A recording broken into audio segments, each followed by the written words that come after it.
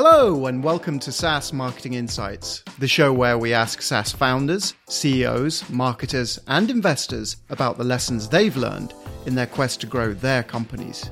My name is Paul Stevenson and I'm founder and CEO of SaaS marketing agency 47 Insights. On today's show, I have an interview with Ben Hafele, co-founder at Foundry Platform. Hope you enjoy it.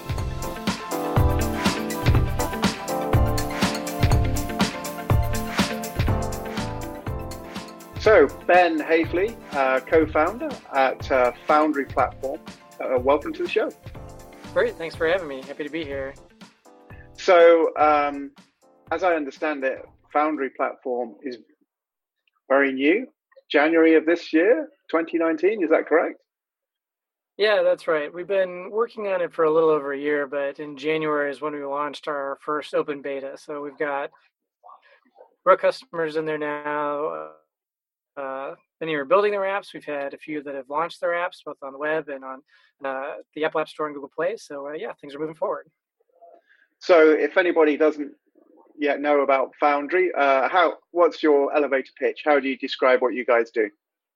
Yeah, so Foundry is a platform for people to create apps either for phone or tablet or for the web on desktop who don't have any programming or coding skills. So I'm one of those people. And I spent the last 10 years working in product management and product design at a SaaS company. And, I'd always go home on the weekends and have these great ideas for cool new apps or software. And I couldn't build any of it because I didn't have the coding skills. And maybe it was because I was just like a little too lazy to take the 6 months to learn how to code. But I always really wanted a product where I could do something a lot like creating mock-ups that we would make all the time, but have them actually be functional, real working software. So you guys have solved this problem for us all. Yeah, that's the hope. And so, as we build more, we're adding more and more capabilities to the types of apps that people can build. But it's definitely a big problem in a big market, which makes the marketing strategy very interesting.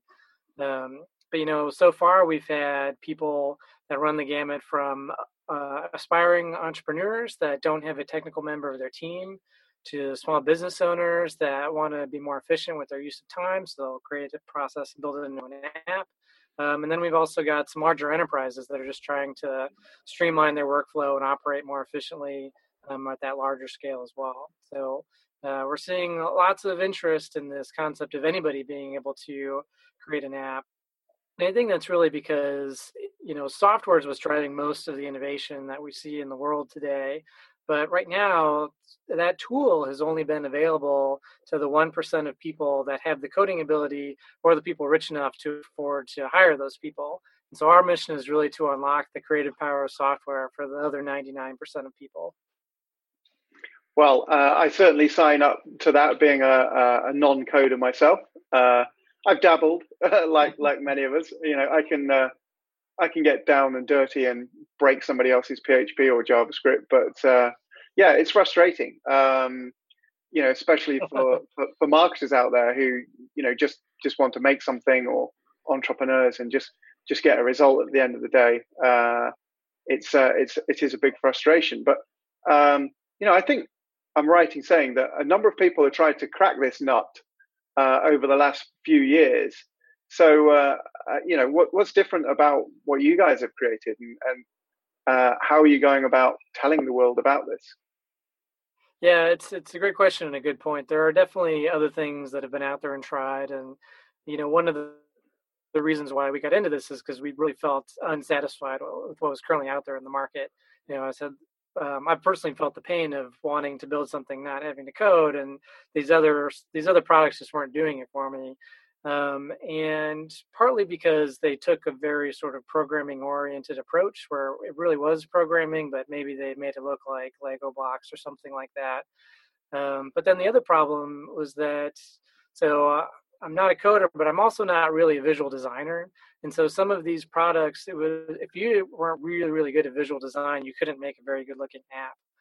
And so one of the big trends in design right now is this rise of design systems like material design and others.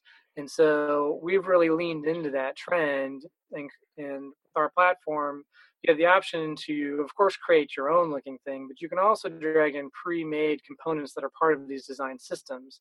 And so people that know how they want the app to function, but don't necessarily have an art or design background, can still make something that looks really amazing. I mean, I think that's really a key to success is, the experience of apps that you get on the App Store has really increased dramatically in quality over the last 10 years. And so people have that expectations of what they want to make as well. And with some of these older platforms that were trying to do this no code app building thing, you would make something, and if it didn't look good, you would just kind of give up and walk away from it. So we want these apps that people are making to be really amazing, and so that's the level of quality that we're pushing ourselves for. And then, your question of, okay, how do we get the word out there about this service? That's something that is definitely something we're still working on, really honing in. Like I mentioned, we're pretty new in terms of opening ourselves up to customers. But so far, we've really tried to focus on the kind of the bottom of the marketing funnel and starting with direct sales and talking to as many people as we can. So some of our very earliest strategies have just been attending conferences of people that are interested in the startup space, as well as focusing on product managers and designers. And that's been really great, talking to people directly, working with them to build their apps, make sure we've got the right product for them, but also understanding what's the kind of communication that we can have to reach those people en masse once we start to move up the funnel a little bit.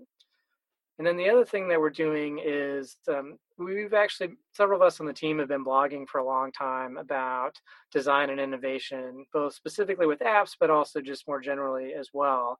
And that's been really important for us to get our heads wrapped around, like, what do we think design and innovation means, and what are principles for being really good at it? And we tried to bake that into our product as much as possible, but it's also given us a lot of great content that we can use for marketing as well.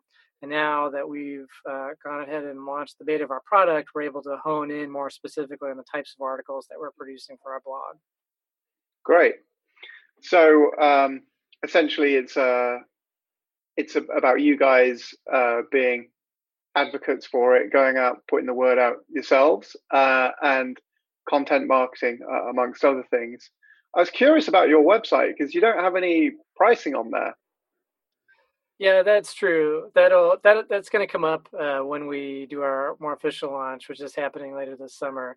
But our business model is like a monthly recurring standard SaaS model, and so it starts out at $99 a month, but the most common tier is $200 a month, and that includes having your app published to iOS, Android, and web.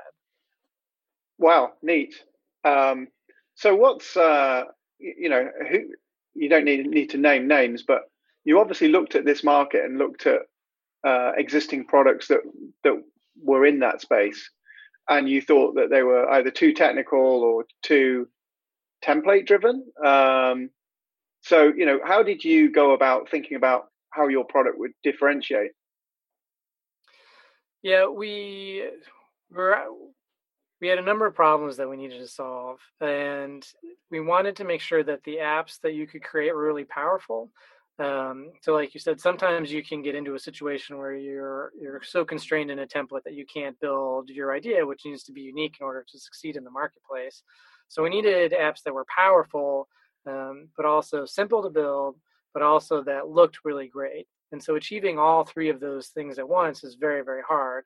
And so we felt like nobody was firing on all cylinders in the market space. And so our differentiation is doing all three of those very well.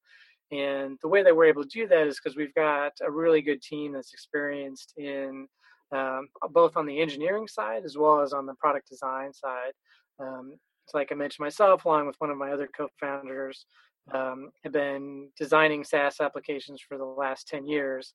And we've learned a lot over the last decade about what that takes and how to make tools that are really easy for business users to pick up, but also then they can produce work that they're really proud of. Yeah, I think that experience will put you in very good stead. So in terms of, the roadmap, I mean, obviously the stuff that you can't tell us, but I'm just wondering, did you start off with an MVP and you've already developed beyond that, or did you start off with quite a full feature set? I wonder what your strategy was around that.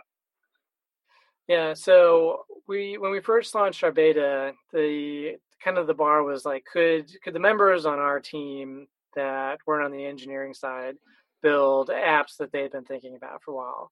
And so the first time I remember it happened in December, I was able to build an app that looked like what I was picturing in my head. It was just this amazing moment. I felt like a superhero. I was like, I could really build an app now. And so that was kind of the bar for us. And that's when we opened it up to these customers. And we quickly realized that they all had like the same three features that they needed, which was support for Android, support for notifications, and support for payments. And so that was great because we have, a huge roadmap of all kinds of capabilities that we want to add to our platform. But when everybody's saying those same three things, it makes the decision very easy. And so we've since launched all those features, and those customers have launched their apps. And so that's what our platform is now capable of doing. And in terms of roadmap, we're just getting ready to release an integration with Zapier. So your app that you build can connect to all kinds of other apps. And then we're taking learnings from all these beta customers and the things that they're finding frustrating or complicated about building an app and making those design experiences much, much smoother.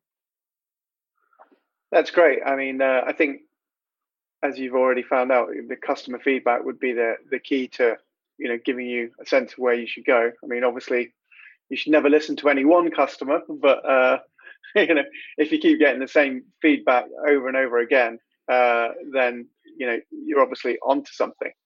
I thought, my knowledge, as I said, I don't want to get too geeky. My knowledge of programming and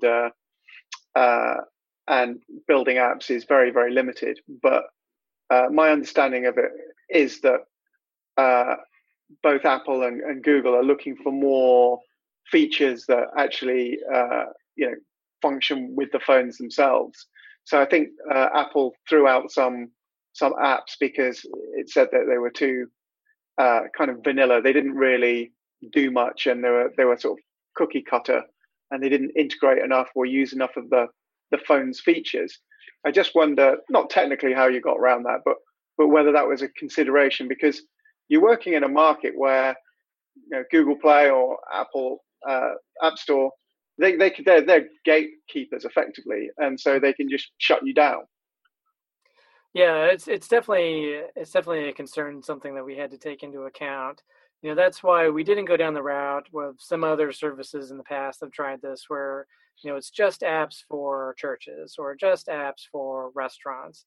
And so by really focusing on that ability for these apps to be so powerful that you could build whatever you want, that definitely takes the product less away from, oh, this is a cookie cutter, to more, this is your unique app that you're building. And then the other thing that Apple in particular is very keen on is that our customers, the builders of the apps themselves, they're submitting it to the App Store. It's not all being done through us. And so we enable that, and we do the best we can to make that really easy for our customers. But it's also one of the reasons why we also support web apps as well. Those are much, much easier to launch because you can do it pretty instantly without having to go through an Apple review process or Google review process. And so while we'll continue to support all three platforms, web is definitely the lowest barrier to entry for customers building apps. Great. That sounds fantastic. I mean, I think I hope you guys have solved the problem, because I think it's one that most entrepreneurs and a hell of a lot of marketers as well recognize that, it used to be. So I used to own and manage like a web development shop in the UK. Oh, great. And there probably wasn't a week that went by where we'd have somebody just breezing in and saying that they'd had a crazy idea for an app, and could we build it, and would we build it for a revenue share? Yeah. And so I know this market quite well. There are a lot of people out there with a lot of crazy but sometimes good ideas for apps, and they want to build these things themselves. They don't want to be paying thousands of dollars. they have an idea, they want to realize it themselves. And that was never something that we could offer people. And we felt frustrated with that. People were frustrated about how long it took to build apps, the process of getting approval through the app stores. So anything you or another provider can do in the market to make that stuff easier, I think there's a huge untapped market for it. Yeah, that's definitely our hope. The economics of it right now are just what you described. It costs so much and takes so long to build an app going the traditional development route that people that are solving very niche problems just aren't even building an app. And so then you end up with all these little inefficiencies for these very micro problems that could be solved with an app, but there's just that big gap right now. But if we really bring down the cost to just a small monthly fee to build an app, I think we're going to see a world in which we've got a lot more of these little micro apps that are either for very small businesses or even just for your team within your large corporation for your one little process. That's maybe going to save you an hour a week from having to deal with, a spreadsheet that you've kind of MacGyvered together. So that's something where we see the trend with software going in the future with these kinds of platforms. So is there a facility within, say I wanted to build an app and I wanted to monetize it? I guess you've just got to use the native stuff in the Apple App Store or whatever. You can't do anything outside of that. So we do have support for, you can enable payments in your apps. And if, you're publishing your app to one of the app stores, then you've got to follow their payment policy. If you're selling a digital good, you've got to use the Apple and Google payment services. But if you're selling a physical goods, like, for instance, ordering food from a restaurant ahead of time, which one of our customers is working on, you can use that through a Stripe integration. And so then you don't have to give Apple and Google their 30% cut for those kinds of deals. You give Stripe 3.4% or whatever instead. Right. So am I right in thinking you guys are bootstrapped? Yeah, we've been bootstrapped for a while. We just raised a little bit of pre-seed capital. That closed last month. So we're good for a little while now. Great. So you spent your money and now you're spending somebody else's. Yeah, that's true. That's true. But we're also making revenue. So now we're just on the path towards profitability. Great. Well, I think it's a really exciting time to be talking to you. And, I wish you a lot of luck with it. I might have to take some time one evening to have a dabble myself and see if you've finally solved the problem. Yeah, that'd be great. You're more than welcome to try it out. Foundryplatform.io is our website where people can sign up for trial and kick the tires a little bit.